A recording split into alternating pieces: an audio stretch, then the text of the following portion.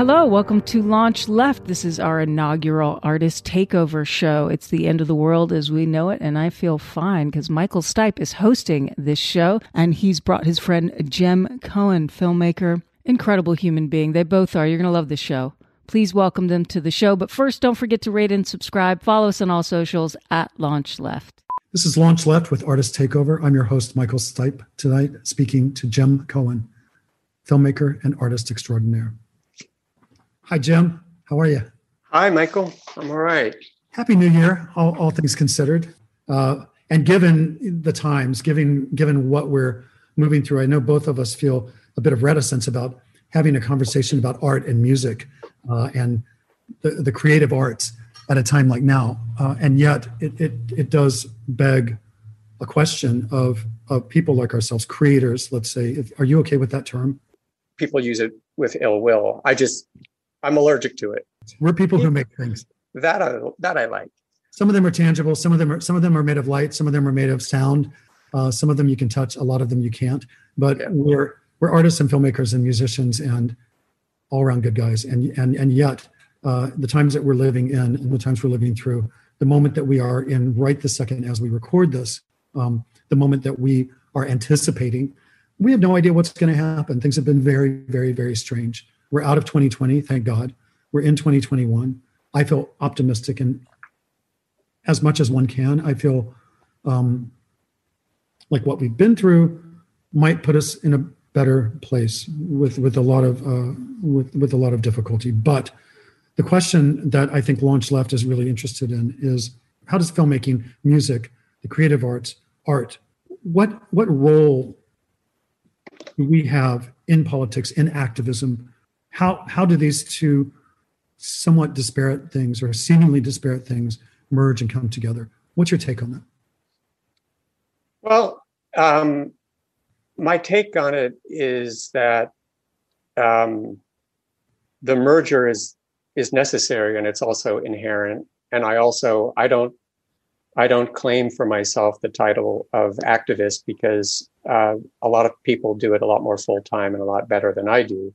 But I also feel that it's been part of my life since I was a little kid at some of the biggest peace marches that the nation has ever seen.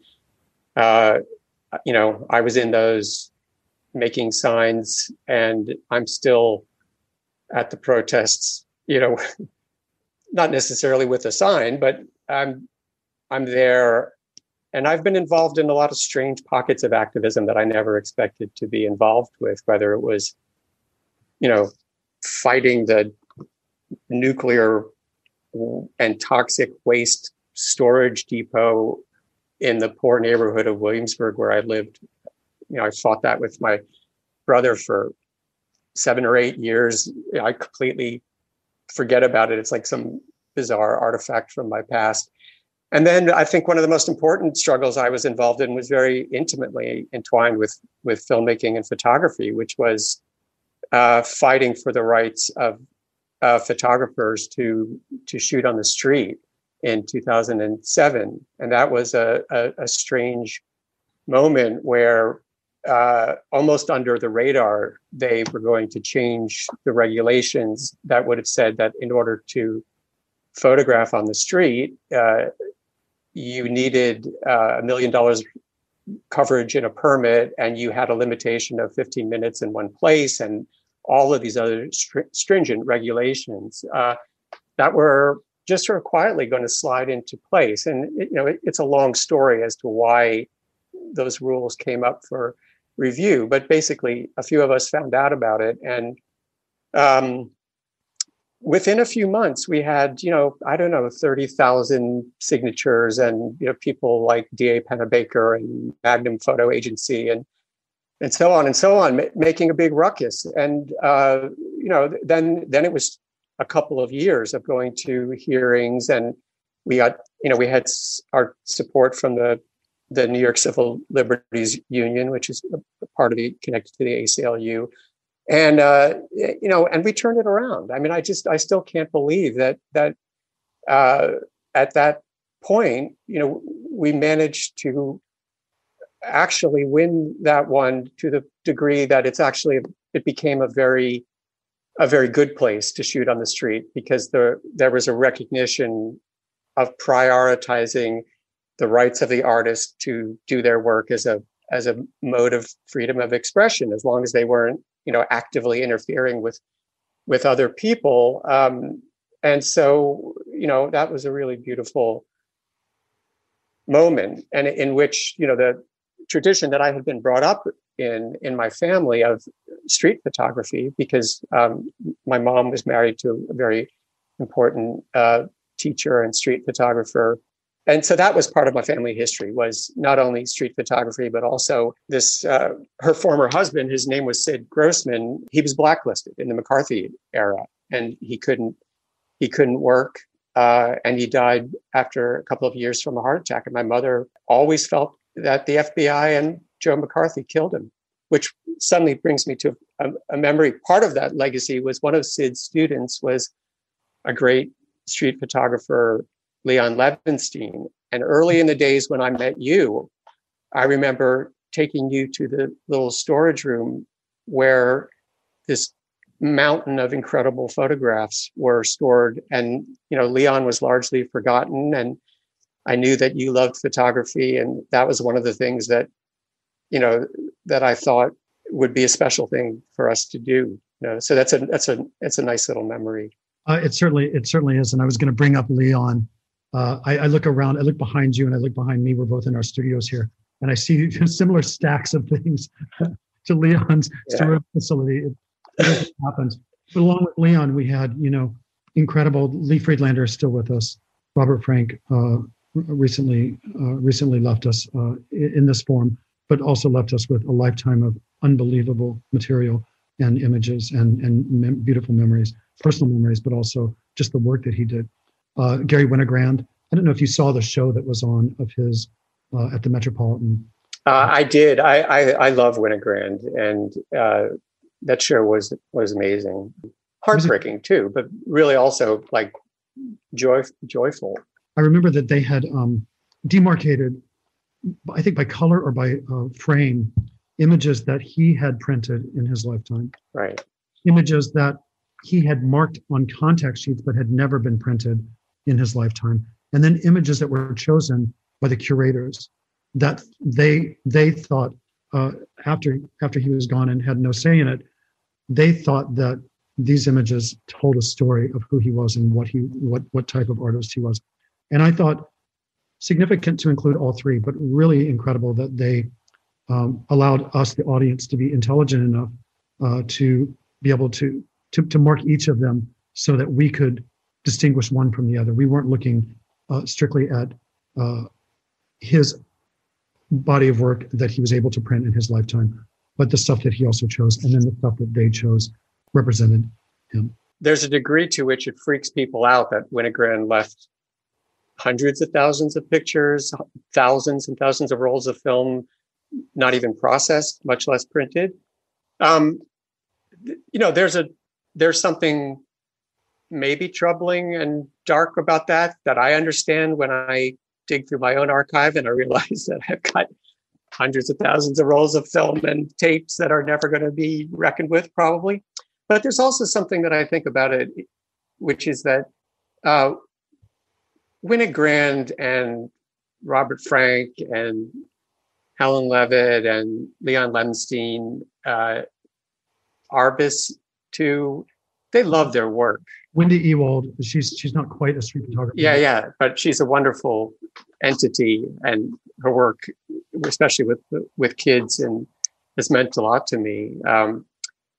But all of those people love their work. They love shooting. They love being in the world, and the, whether or not they got to print all of it or be at their shows or be at their retrospectives or get their due is pretty secondary to the fact that it was a very joyful thing. I think it's a big misconception that people have about a lot of artists, but street photography in particular, which is that even if people are doing work that can be very critical of aspects of the world that they have trouble with or that they wish would change, there's something in the doing. There's something in the being there and the wandering that's totally a blast. It's totally it's exciting and it's obsessive. It's often very funny.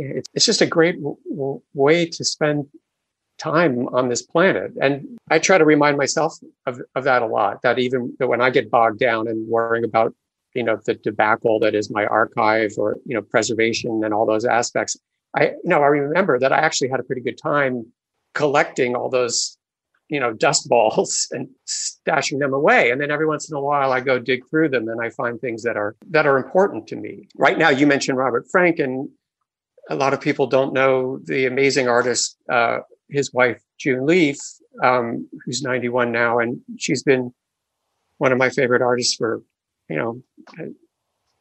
25 years. And I'm trying to do a portrait of her now. And I'm digging through my archive and I'm finding, here's a little fragment of Super 8. And here's a little,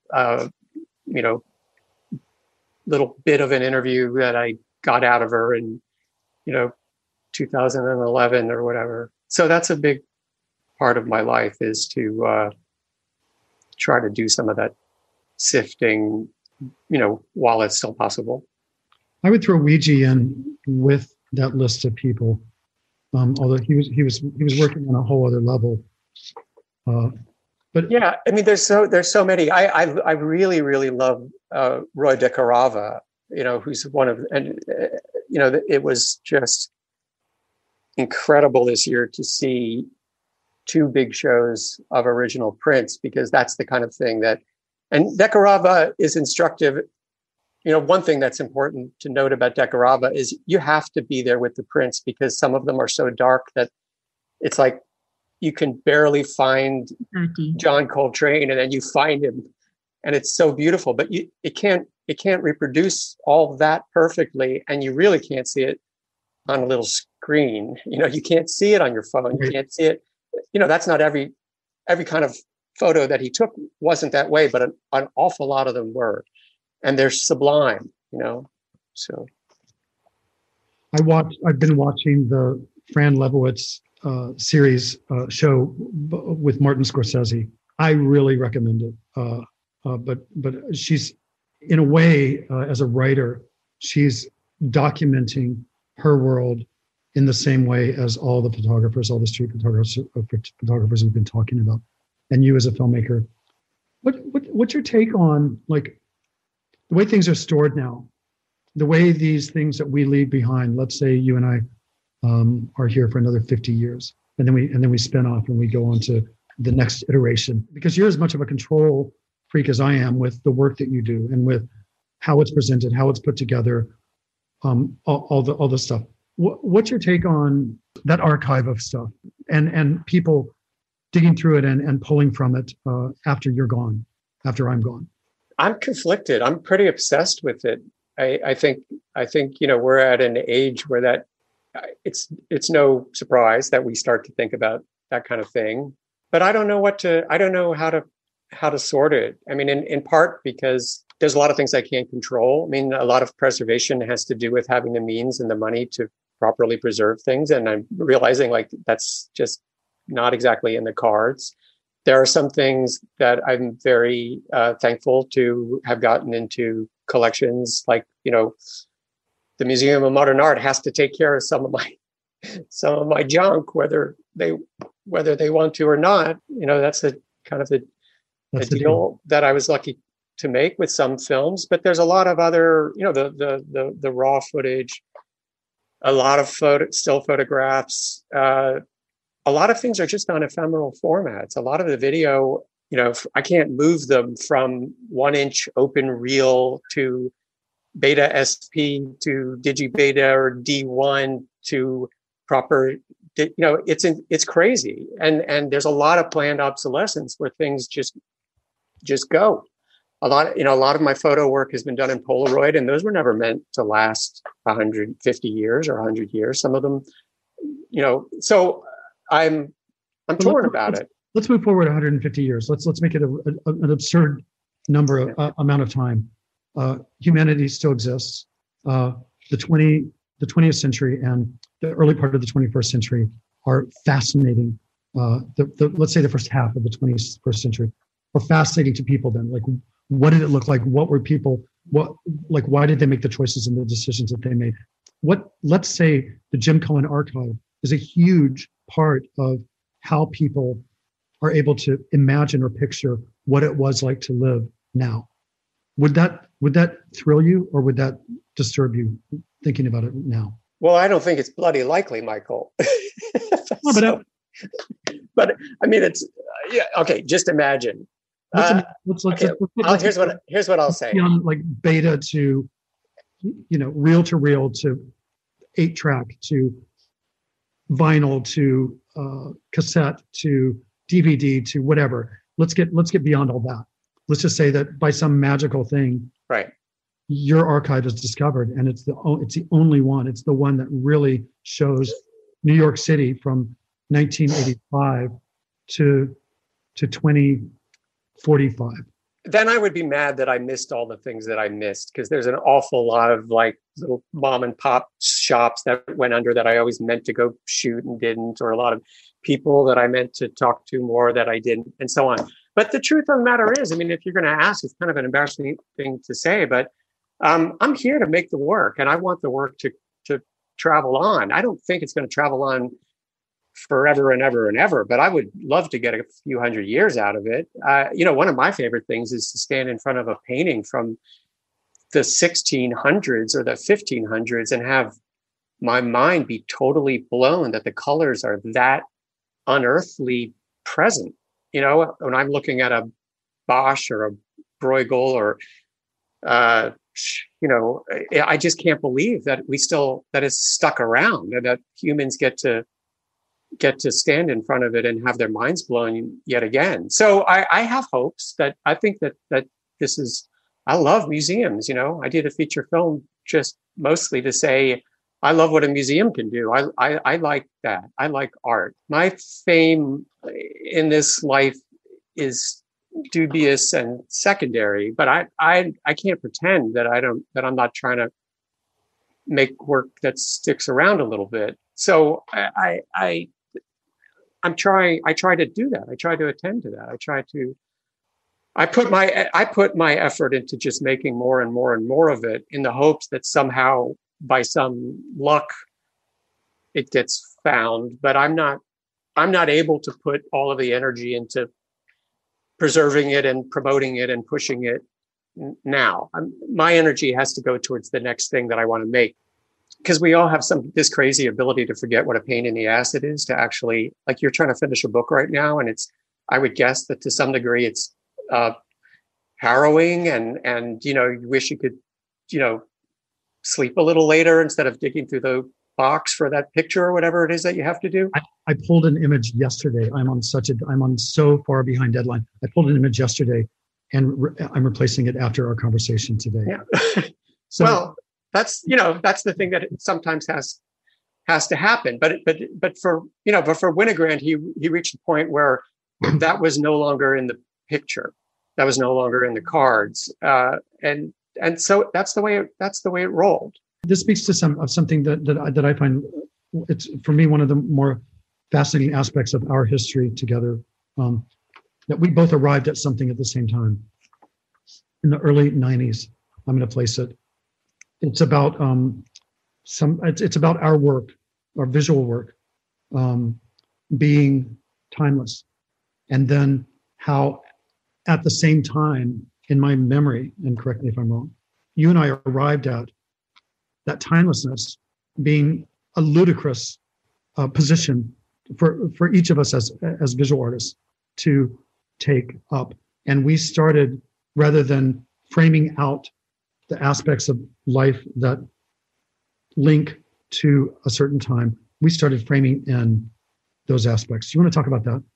Look, we used to butt heads a lot when we would talk about art. I mean, that's one of my funniest, earliest memories of late 80s, first time being at your place in Athens and having a kind of a knockdown, drag out argument about like appropriation. It's like still stuff that we disagree about, but there's a lot more that we do agree about.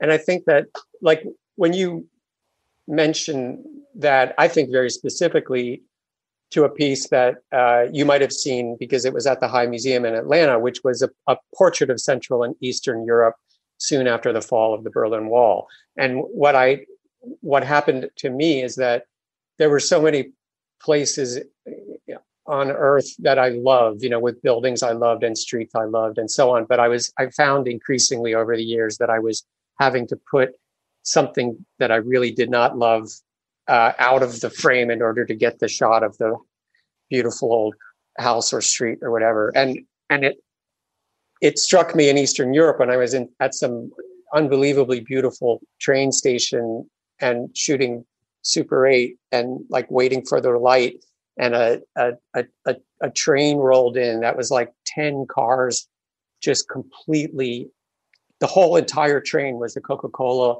logo, as if the train itself was just one long rolling advertisement. And it broke my heart, but then that became part of what I was documenting. And then I went on to take that in a much more absurd direction with the Project Chain, where I began to collect images of shopping malls and chain hotels and superhighways, and to sort of play this weird game of, one of the things that I was doing was to see if I could join them all together seamlessly so that you wouldn't know where you were anymore. And I used to talk to you a lot about that in regards to Greater Athens area and what was happening in Atlanta and the way the suburbs just spread and spread and spread.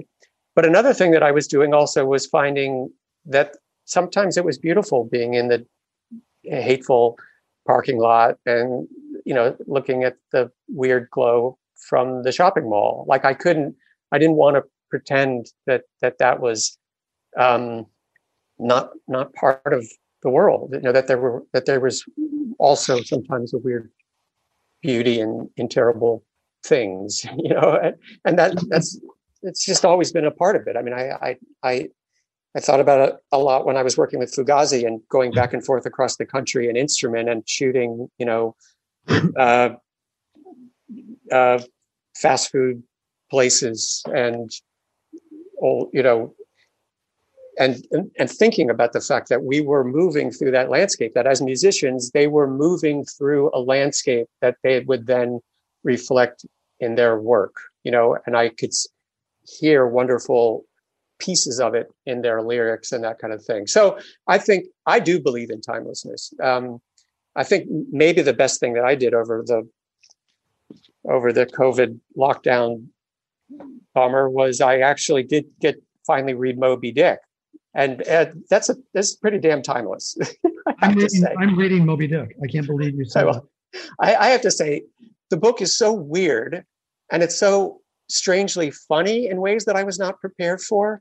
And it's kind of it's hallucinatory and it's a completely like advanced mix of fiction and nonfiction, documentary and hallucination. Like it's so crazy ahead of its time that I just couldn't believe it because I thought that it was this sort of, it scared me for many years. It's just this difficult tome that I was probably never going to get to.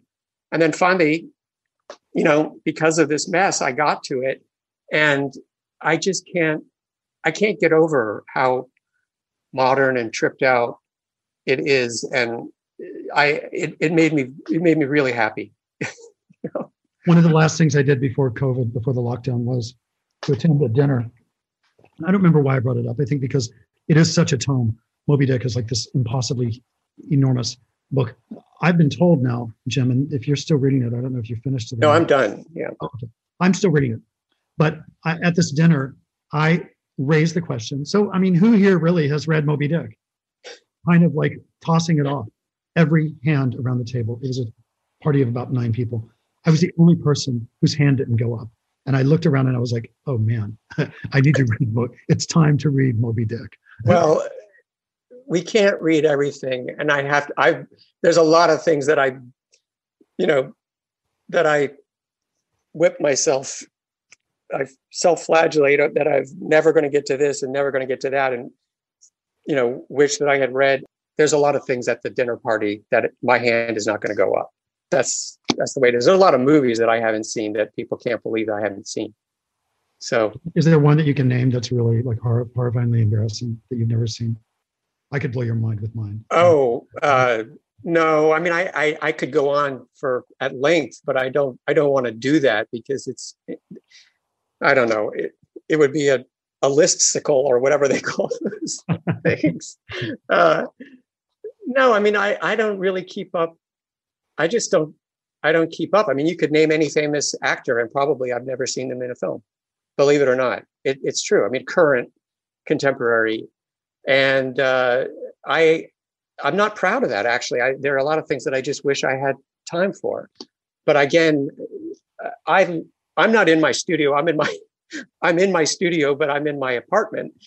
And when I roll out of bed, I've got stacks of things that need to be logged and that I want to edit and all of that. And so I do very little actual movie watching at home. And occasionally, it's great to be able to take a moment with the Criterion Channel and catch up with something and like watch a Chantal Akerman movie that I wasn't able to catch ever before. Or the thing that I'm trying to remind myself to do right now is I think that they still have a bunch of Mae West movies. And Mae West is like Moby Dick, like shockingly. I can't believe you said that. Oh my God. This is too good. It's yours. Happy birthday, baby. We did not prepare this. Are you ready for what it is though? It's a coat hanger. Oh my God. That is so funny. The two-sided Mae West coat hanger, I think from the 70s. This is a part of a project that I did it's ongoing, but I became obsessed with certain figures from the past who were larger than life. And what I landed on, I did the whole thing with Roy Cohen on the darker side, James Dean, of course, Marilyn Monroe, of course, Marlon Brando, of course, Mae West. What I landed on really truly was Brando, and so Brando will be with me through, I think, the rest of my life. But anyway, I have an archive of Mae West. Where are we? Here we go. And so, happy birthday, baby! This is for you. Yeah, I mean, we have to be thankful for things like Mae West. But when you bring up this whole issue of archives and who, and what's everlasting and what isn't, everything always for me turns to Vic Chestnut, who is a deep, deep part of our background. And I'll detour for a minute to say, it's not the very first time I met you, because the very first time I met you, you won't remember, which is that your band REM was opening for the Ventures. I had the first single, and because on the strength of that single, some friends. New Haven at a place called Foggy or Cody's. I don't remember where it was, but it probably was Toads in New Haven. Toads. So you were opening for the Ventures. I liked the Ventures, but I wasn't there to see them. We saw REM and I came and talked to you at the van. That's the first time that we met. The second time that we met, though, you know who was there that night? No. Mae West. No, but you know who was there that night, actually? And we had probably one of the worst pizzas I've ever eaten, but I ate 4 pieces because I was literally starving to death. Jane Pratt was there that night. That makes perfect sense. Yeah. Jane Pratt was there that night. We opened for the Ventures exactly once. The guys might refute that, but I distinctly remember Toad's Place in New Haven. Yeah, that would be right. And anyway, I don't remember you. But no, I mumbled a few words, and you, believe me, you mumbled them back, maybe even more quietly. It was a great, great show in which you did not budge from the microphone. You held the mic in both hands and you stared at a spot on the ceiling and did not engage with the audience one bit. And I thought it was one of the coolest things I'd ever seen, which it was. I mean, it was a beautiful, strange performance. But anyway, then I came down to Athens, Georgia in my old Chevy. And I was, you had given me kind of cryptic instructions of how to find you. But I pulled into a little place called the Java coffee shop / bicycle repair, if I recall correctly. And I sat down, and at the next table was a young guy in a wheelchair talking to a Mr. Seawright, and having some wild conversation about American history, probably.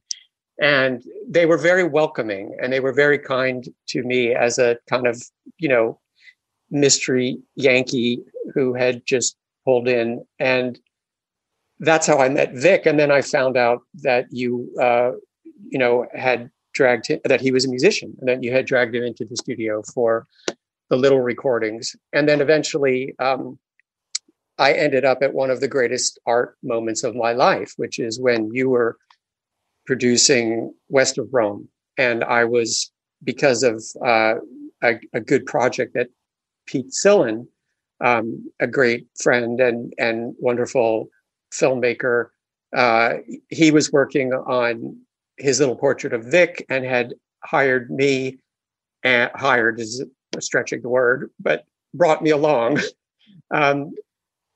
And I ended up sitting in on that whole session of West of Rome. And it was one of the most, it will never get any better than that. And anyway, I brought all this up in my most circuitous fashion. Actually, I can be much more circuitous even than that. But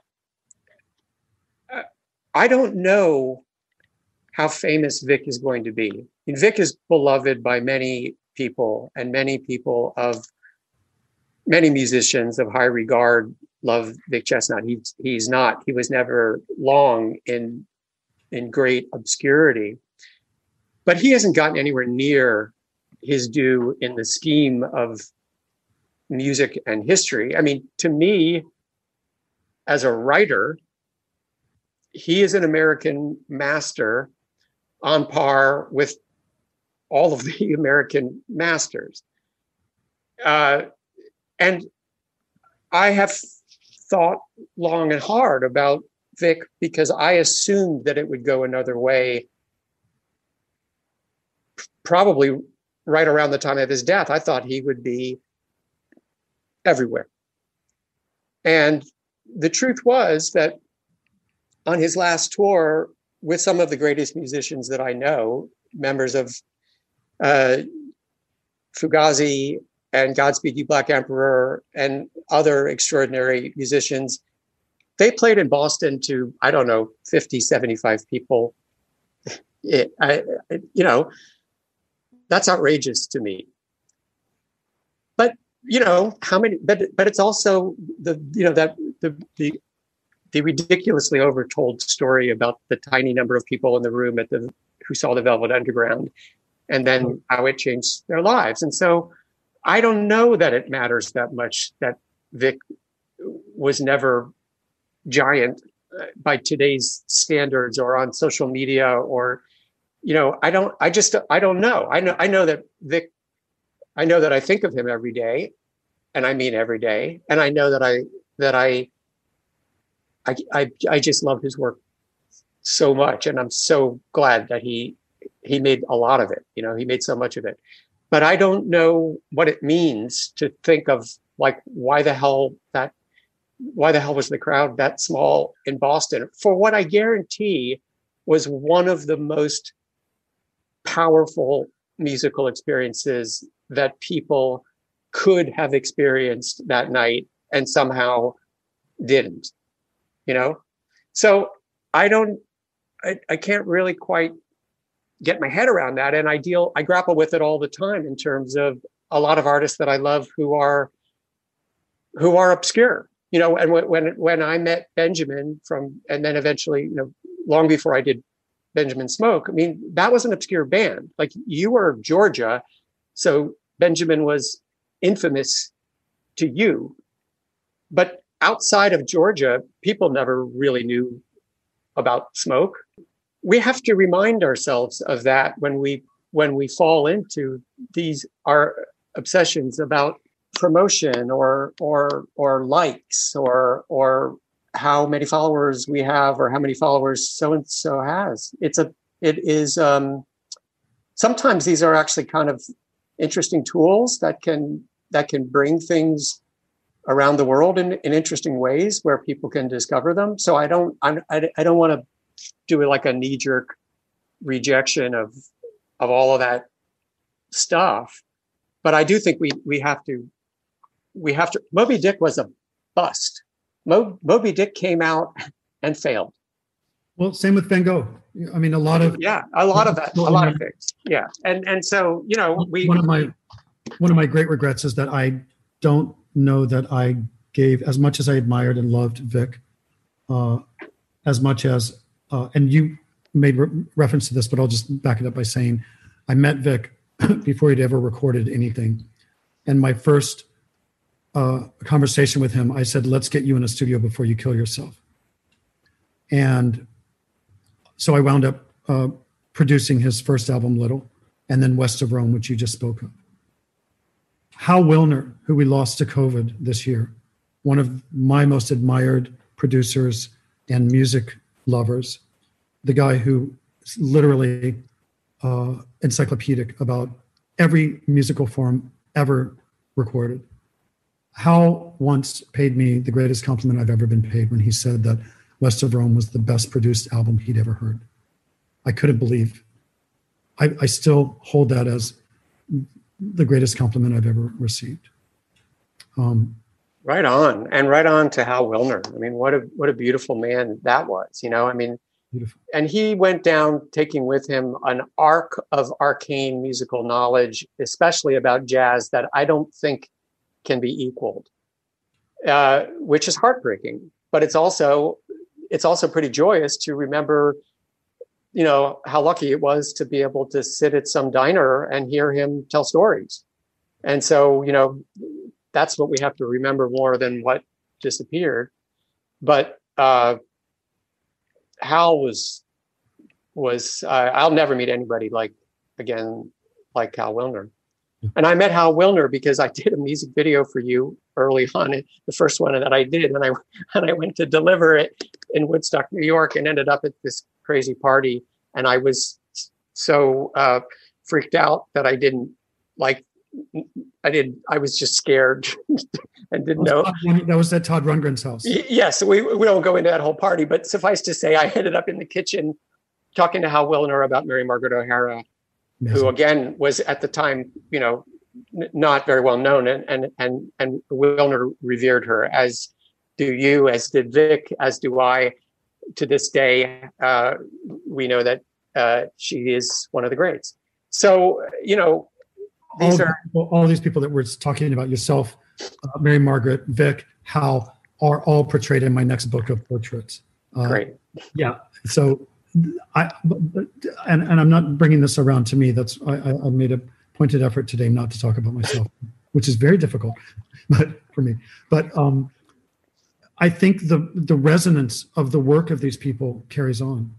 However, well, it does, and we also have to remind ourselves to keep discovering new people. I mean, I when I wrote the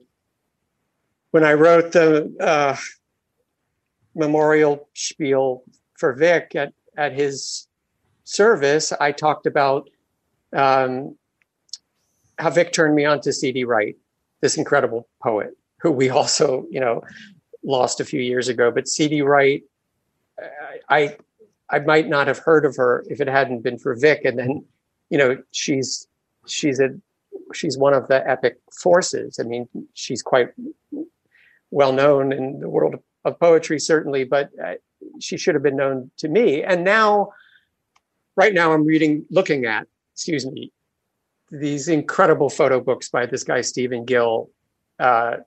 They're such a joy. They're so amazing to me, and they're so beautifully made. One thing that he kind of got out there a little farther than other things was he did a book where he put a camera on a post in a field out in nowhere, and then it was right a few feet away from another post, and it was triggered whenever a bird landed on one. So it was like bird self-portraits, and they're so astonishingly strange and beautiful. He's like a one-man factory of incredible bookmaking. I encourage people to go to his site called Nobody Books. They're very, very beautiful. They're very wonderful, and it's just making me so happy to be able to sit with his stuff. And I'm listening to a sax player, Montana Roberts, who is just, I'm just so happy to be like sitting and listening to her and knowing that I don't have any idea what kind of music this could be identified as, because it might be jazz and it might be improv and it might be something that there isn't the name for it, but it's like, it's great, and I'm listening to my friends, Jim White and George Yorgos Zilora. So I think that you've seen this incredible duo, but Jim recently did a record with a guitarist I didn't know named Marissa Anderson, and it's just a wildly beautiful record, that I'm happy to be hearing. I also, aside from reading Moby Dick, another thing that I did over this crazy time is I forced myself to really listen to Joni Mitchell, because I'd just never really been on the Joni Mitchell train, and I finally I did that, and it was good. It was great, and so then there's things that I like it. Did you wind up liking her? I ended up completely blown away by, particularly by Blue, which is like the one that is like maybe easier to like for people who don't love Joni Mitchell. I've come back to Beverly Glenn Copeland. I don't know if you know that work. It's incredible. And I always think of Q-Tip when I think of Joni Mitchell, because Tip is the one who introduced Joni Mitchell to the world of hip hop. Wow. I'm going to Google that after this. I did a lot of research and looked at several of your pieces, of your films. And I came up with I index carded like Sally, Jesse, Raphael. But I wanted to read the index card topics that I wanted to touch on with you. Okay. And this is looking through your work, but it's really referencing. I bring it back to Vic, to Patty, I'm going to throw Joni Mitchell in there. I'm not again, I was never on that train, but I'm going to guess that through what I presume is immense instinct on her part, that she arrives at a lot of the choices that she makes as a recording artist or as an artist through mistake. And I wanted to talk about that. That's my number one. But we're going to start with that. God is in the mistake. So what is a mistake, and how does that push you out of your own head and into a larger part of an instinctual, unconscious path of discovery when making things, when making films, when making music, when writing lyrics, when writing prose. I would throw many of the people that we truly, truly admire into that list. So there's God is in the mistake. There's music and film and how they come together, and how a visual and sound work together. And that's something that you work with a huge amount. Beauty in the extraordinary, the elevation of the ordinary. And that's something that, again, as a filmmaker, you've worked with a lot. Dissonance and juxtaposition. And I think a lot about your visual eye and how you marry that with often dissonant music or musical passages, and the people that you've chosen to work with. And then the other things we've covered, although there's one last one, and it does actually really apply: the sentimentality and its place. I think that there's nothing bigger than chance in my work, and I don't do all of my work as a street photographer by any means, and I'm not one of the great street photographers. I mean, when I watch my friend Michael Ackerman on the street, I realize he's a street photographer. I'm not a street photographer, because he's fearless in a way that I'm not, and I'm reticent in a way that he isn't. And but I will say that the thing about street photography, or about documentary, that matters so much to me in a way, is that you can't control it. Like you're standing somewhere and things are bouncing at you like particle physics, and you don't know what they're going to be. You don't know what's coming around the corner. So you have to accept that. And as people who are kind of control freaks, that's a weird thing to embrace. but it's wonderful, and it also, like, it has to do with that book I just described about the birds. It has to do with improvised music. It has to do with a lot of bands I loved. I mean, Fugazi never had a set list.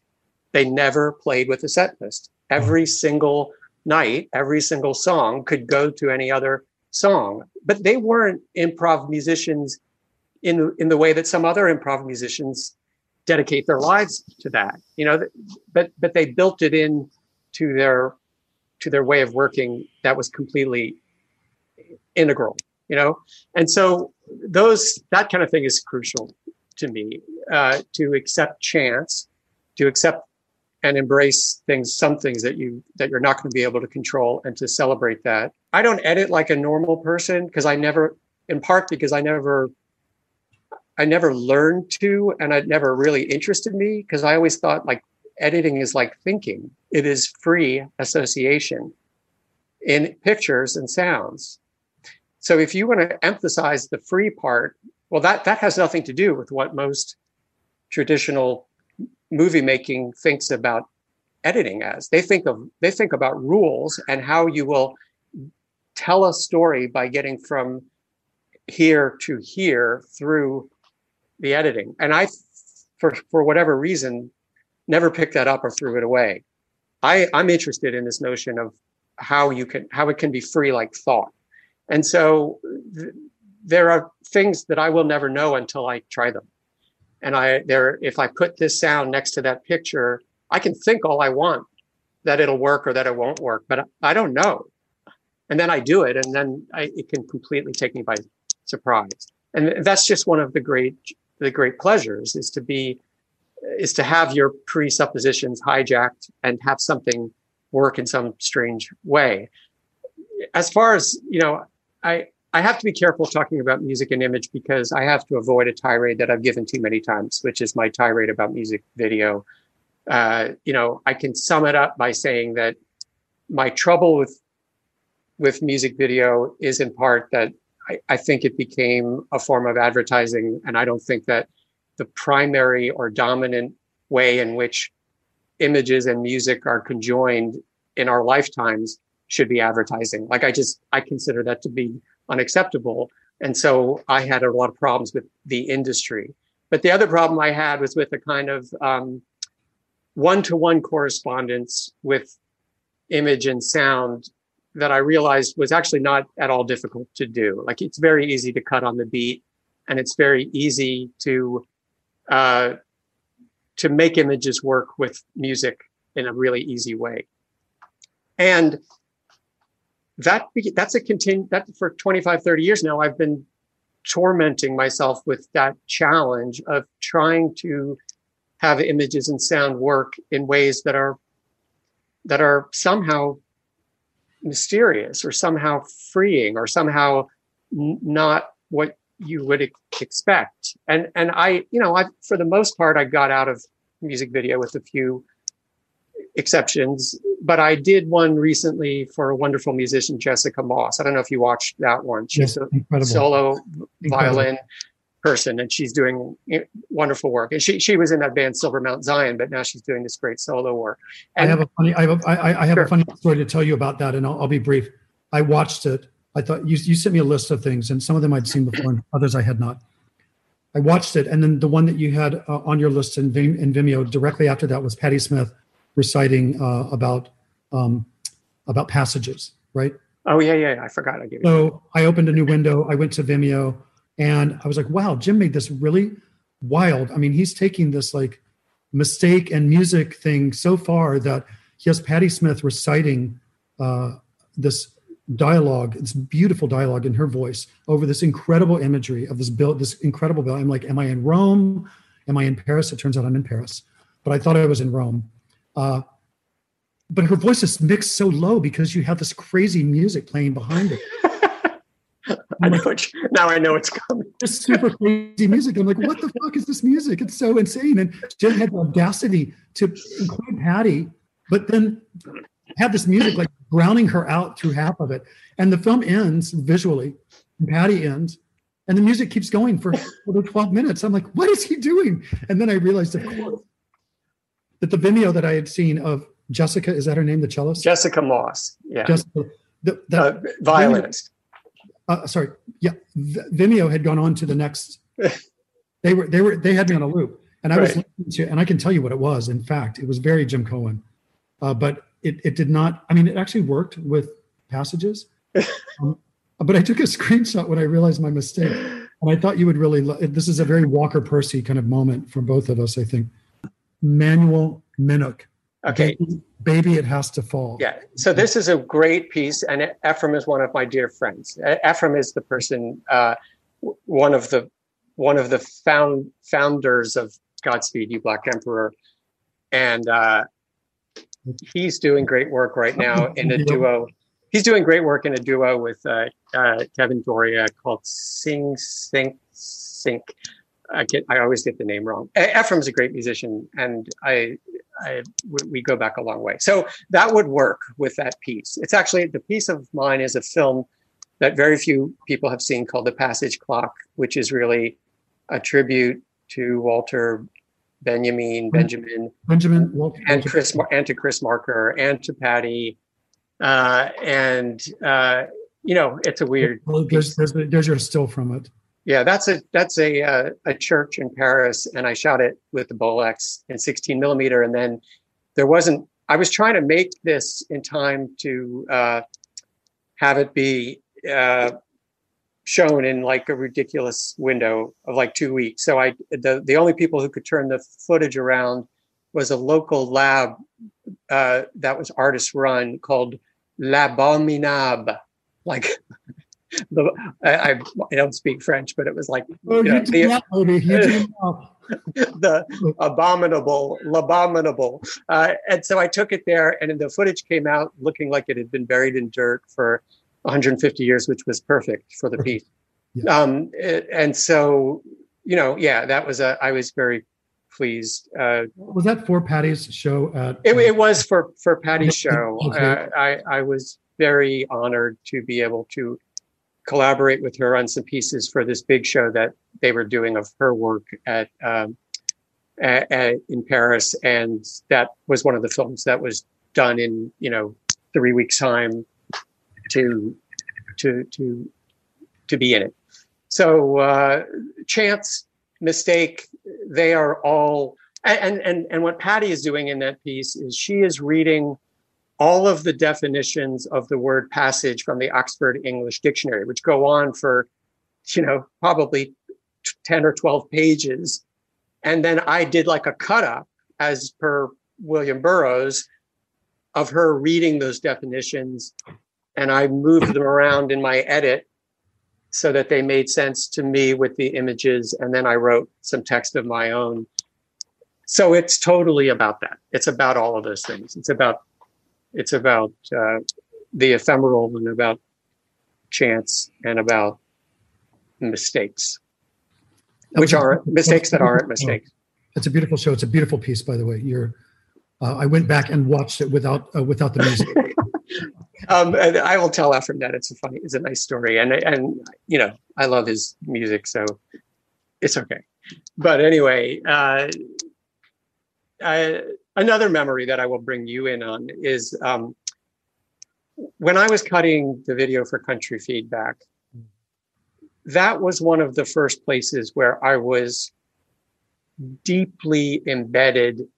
I don't know. It was a battle because I really liked the song, and I didn't even think really that it should have images with it. And I had to do them, and I kept paring them away. I put a bunch of things in. I shot a bunch of stuff. It kind of worked, and then it pissed me off because it worked fine. It worked well, and I kept pulling images away. And I just remember feeling the weirdest feeling. I would step out of the edit room, and I felt like physically almost ill with wanting to just pare it down more and more, and thinking that sometimes it would really be best to listen to something and while looking at something very minimal, so that the image and the sound would meet and not beat each other up, because one of them usually beats the other one up.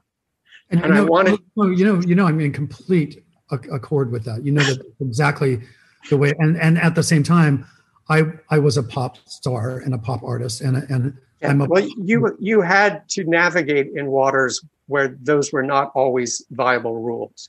Let's just say I made some terrible, regretful choices. There are anyways. Our work together in that is not among those. Well, I learned a lot from you. That's all. The point being.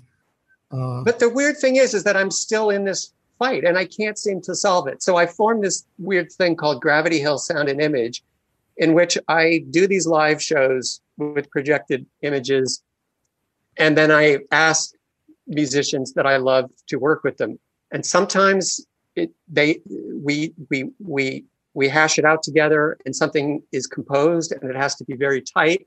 Sometimes there are cues, like we did that show about Cape Breton called "We Have an Anchor" that I think you saw, and the BAM, right? Yeah, and they had to get in and out for like documentary material for dialogue, so it had to be very tight. It's not an improvised show, but there are other shows we do where I will cut them loose, and I will create images sometimes which are very I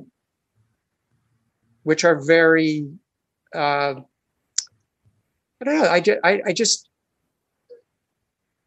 it's fascinating to me, and I can never feel like I quite get it right, but I keep trying. And there are a lot of circumstances in which, frankly, I don't want to work with music and image. I barely put music in my films these days for the most part.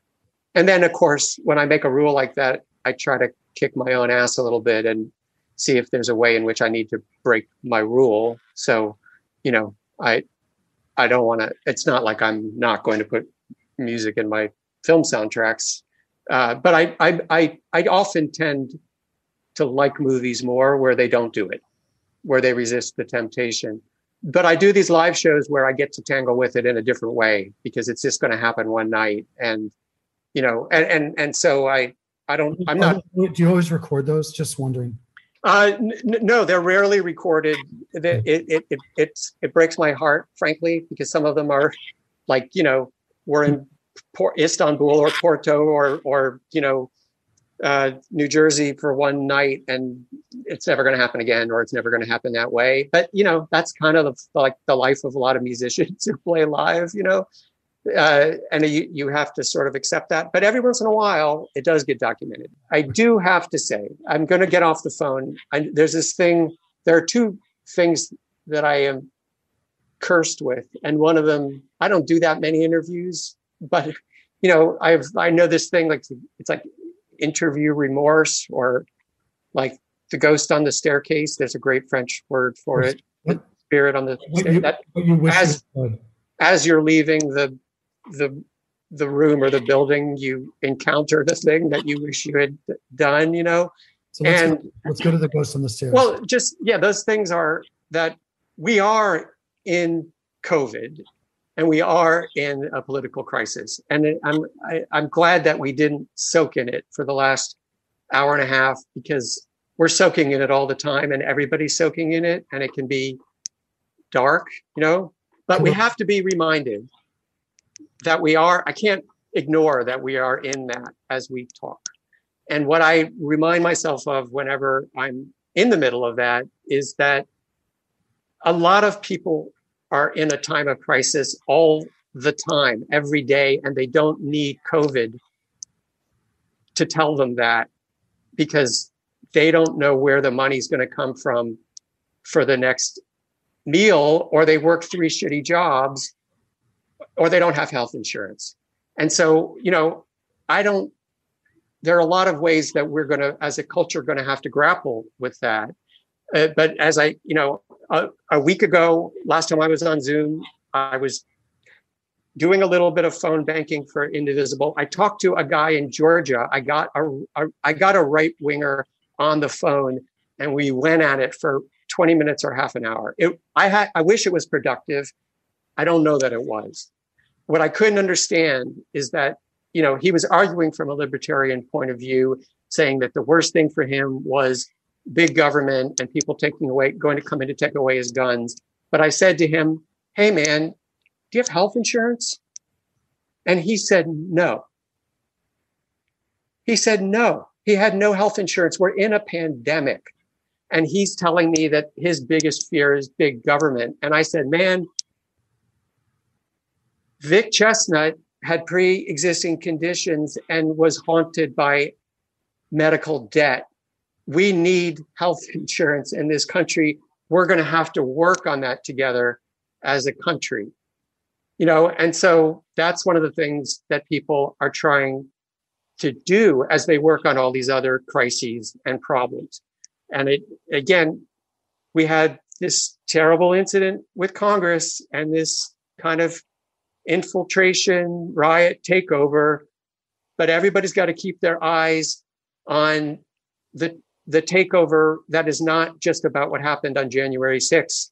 They've got to think about the corporate takeover that makes too many decisions based on money and not based on the people's sustainability. And so I leave the politics at that, but just to say that, that's what I'm reminded of in these times, is to remember that the crisis doesn't end when the vaccines come and a lot of us feel like we're in the safety zone now. No. So, the whole other topic that we could have gotten into, which I just don't have answers. I just don't have solutions that I wish I had, has to do with Launch Left. It has to do with how people are coming together as musicians, as activists, and so on. But there's this underlying pressing dilemma, which is how we can use things like the internet and let people know about good stuff, but also how are we going to making stuff sustainable? How do artists keep going? Like, I don't know. It seems terribly clear to me that Spotify is not a solution. It has become part of the problem. I don't have a social media presence, and I don't know if that's a good thing or a really bad thing, because a lot of the things that we talked about in this hour are things that nobody has ever heard of, because I'm not on Facebook. So they couldn't read about it on Facebook, which is where people read about stuff. And so it's not necessarily like, I'm not necessarily thrilled or proud that I'm not on social media. I mean, I'm not happy that, I'm single and people meet each other on the internet, apparently. Like, there's a lot of things that I just haven't solved, I love how much Patty Smith has taken the platform of Instagram and completely corrupted it, and not corrupted, but she's made it her own thing. She doesn't know the rules of this particular platform, and so she's used it as this kind of beautiful sharing and teaching device. Patty's really made it work, and I go to her Instagram, and But short of that, Cat Power, I go to her Instagram because she's fired up, and I love to see there. It taps me into strains of activism that I often miss. There's a lot of that, but I still. So like a couple of weeks ago, I almost got convinced to do an Instagram, and I realized, like, I've got a million pictures that I would love for people to see. And I started, old postcards. I mean, not just my own stuff, but just I collect old photos. I've got a bunch of weird stuff. And then I went and read the Instagram terms. And it's like, they say, we do not own what you post on Instagram. And then in the small print, they say, but we can do whatever we want with it. And we can give it to a third party to do whatever we want with it. That's really disturbing. I don't know now whether I feel okay about going ahead and doing that account. I'm conflicted. So these, to me, are issues that we need as artists to somehow get our, that we need to work on. I know that Mark Ribot works on them with the organizing that he does of musicians getting fair pay and fair due, and there are people who are specifically concentrated on it, but I still want us all to be aware. I mean, I know that you had an Instagram and a Twitter, I think.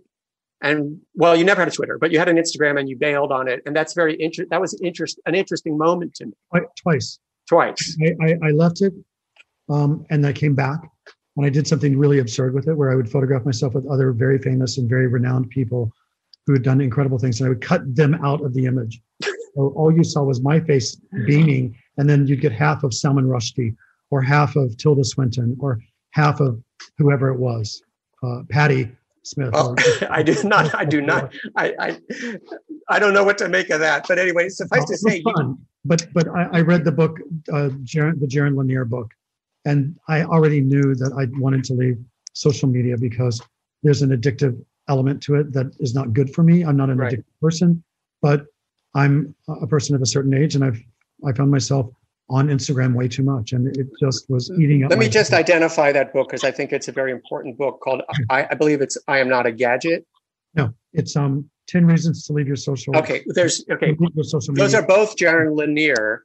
The earlier one, I think, was called You Are Not a Gadget or something along those lines. But look him up, and the 10 Reasons. There's some very important thinking there. But there's also it's a joy to see Patty's Instagram, and I'm thankful for it. But I'll also be completely happy for her if she decides at some point that she's done. She has to. Yeah, I agree. And a better platform is going to come sooner. The sooner, the better. A better platform that doesn't claim in the small print that they can do with your content whatever they wish. Well, I look forward to that. Jaron Lanier aside, and I recommend also everyone go and check out his books and his ideas about social media and about these platforms that you and I both do not participate in. There is a new thing that you're doing at Vimeo, and in looking up stuff to have this conversation today. Can you talk about that? Because you put some of your shorter pieces up for rent on Vimeo. Yeah, and even some of the longer ones. Yeah, I finally during this whole lockdown period, I felt bad that there were a lot of things that I've made that nobody had any way to access, really. I mean, if you're a university or a little museum or a film festival, then you could probably access them. But for people, it was really hard to do or impossible. So I did start to use Vimeo on demand, and there's a page there that people can go to, and I will continue to put work up. I want to end finally with a bit of advice. Let's have conversations in terms of your archive, in terms of all of your work and where it's going to go, what's going to wind up with it. Go meet with someone at the New York Public Library. Easier said than done, but libraries, they do wonderful work. What I'm really thrilled about is if people are in Washington, D.C., they can go to the archive of John Cohen, no relation, but a great filmmaker, an incredible photographer, wonderful musician, great banjo player. He left us a year or so ago, and his stuff is in the Library of Congress being preserved right now in the most wonderful way. So this is something also that people can access and look forward to. And thanks to them for doing that. Right on. The last time I went to the New York Public Library, I went through the archive, the personal archive of Virginia Woolf. It was incredible. Wow. That's amazing. That might be where the personal archive of Jim Cohen belongs in all your work. I just saying. Kind of you. Maybe we'll end with that is a one-time, one show only event, which was a show called Evenings Civil Twilight in Empires of Tin that I did with Vic and Guy Picciotto and Todd Griffin and Catherine McRae and a bunch of other people, Jessica Moss. It was a big band, Ephraim, a bunch of wonderful, solid musicians took it on, but it was terrifying. It was a big show, complicated as hell. It was a reflection on empire that was a contrast between the Bush Empire and the Habsburg Empire, because we were doing the show in Vienna. So it had to do with a writer that I love, Joseph Roth, and a book called The Radetzky March that I recommend. And we did this crazy show, but it was really built around Vic and Vic's, some of his existing music that fit in bizarrely enough to critique of Empire. And we did it, but it was by the seat of our pants. And it was one of those things where a long line of people had to be held at the door while we desperately tried to get our shit together with like sound problems in the room. And then it happened for an hour and a half, and it will never happen again. It's impossible. But luckily it was documented. It's a little primitive because it was shot in DV, but I actually think they did they did a good job. And I edited it into a long form called Empires of Tin that this great label in Montreal has available on DVD. So that German guy with the wonderful voice reciting. Yes, with Bobby, who ended up that's when I first worked with Bobby, who ended up being in Museum Hours. So that's the same guy. That's the same guy. That's the same guy. That's how I met him. I listened to him. He was a driver, a non-actor, sometimes working as a waiter, and he had a great voice. And we put him in. We asked him if he would read these texts, and he did such a beautiful job reading them that I thought, wow. I'm so moved. This guy. You know how much I love Museum Hours. I'm so moved. Anyway, yeah. So again, chance.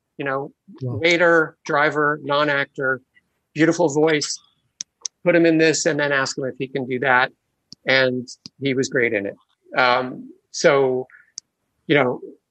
think that's a perfect way to end. Anyway, man, I love you so much. Welcome to 2021. We are moving towards the light. We are moving away from the ashtray darkness, the shadow self of 2020. COVID is still with us. People are hurting everywhere, but I do believe that there's a brighter day ahead. I think I second that. I don't know if I can raise it, but I'll try a little bit. From my heart to yours. Okay. Peace.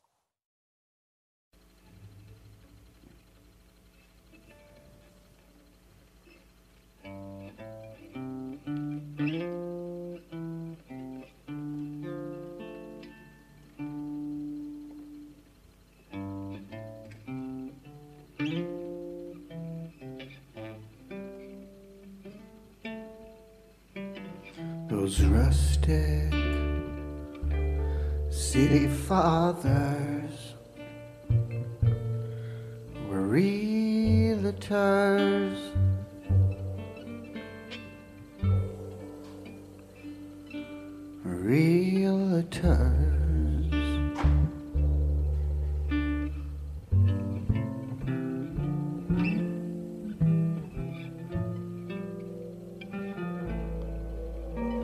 And all that profit-taking was a beautiful awakening. They built themselves a beauty by the ton.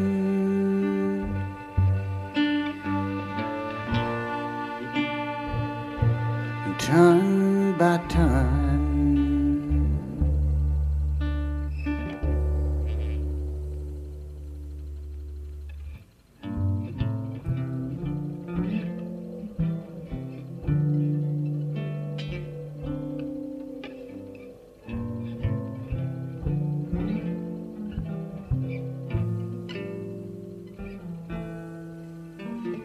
I went there in a panic, or for fun,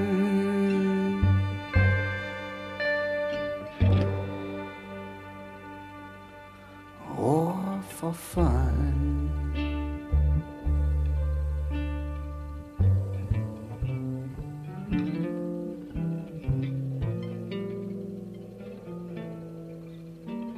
I thought I had a calling, and anyway, I just kept dialing, and I sat beside the big puddle like a Shriner.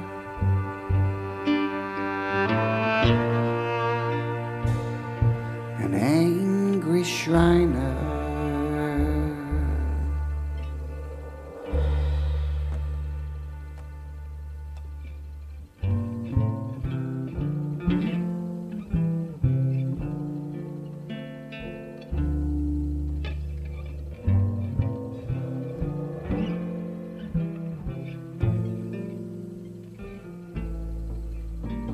I went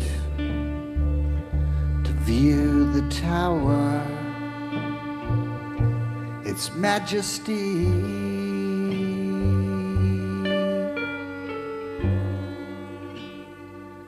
on the dead-end street.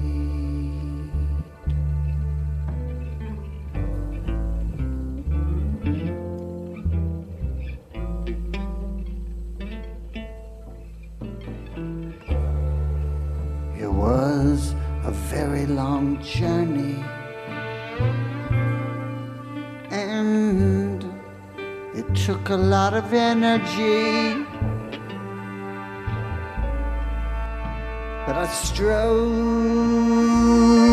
across the flat battlefield in the sun.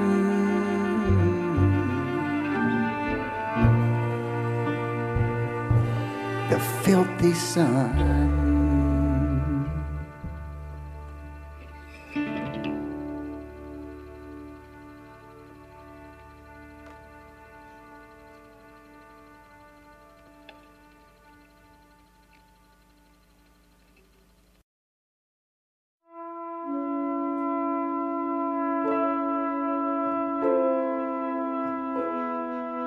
Launch Left aims to create an intentional space that highlights and empowers all artists for whom radical creativity is not a choice, but a necessity.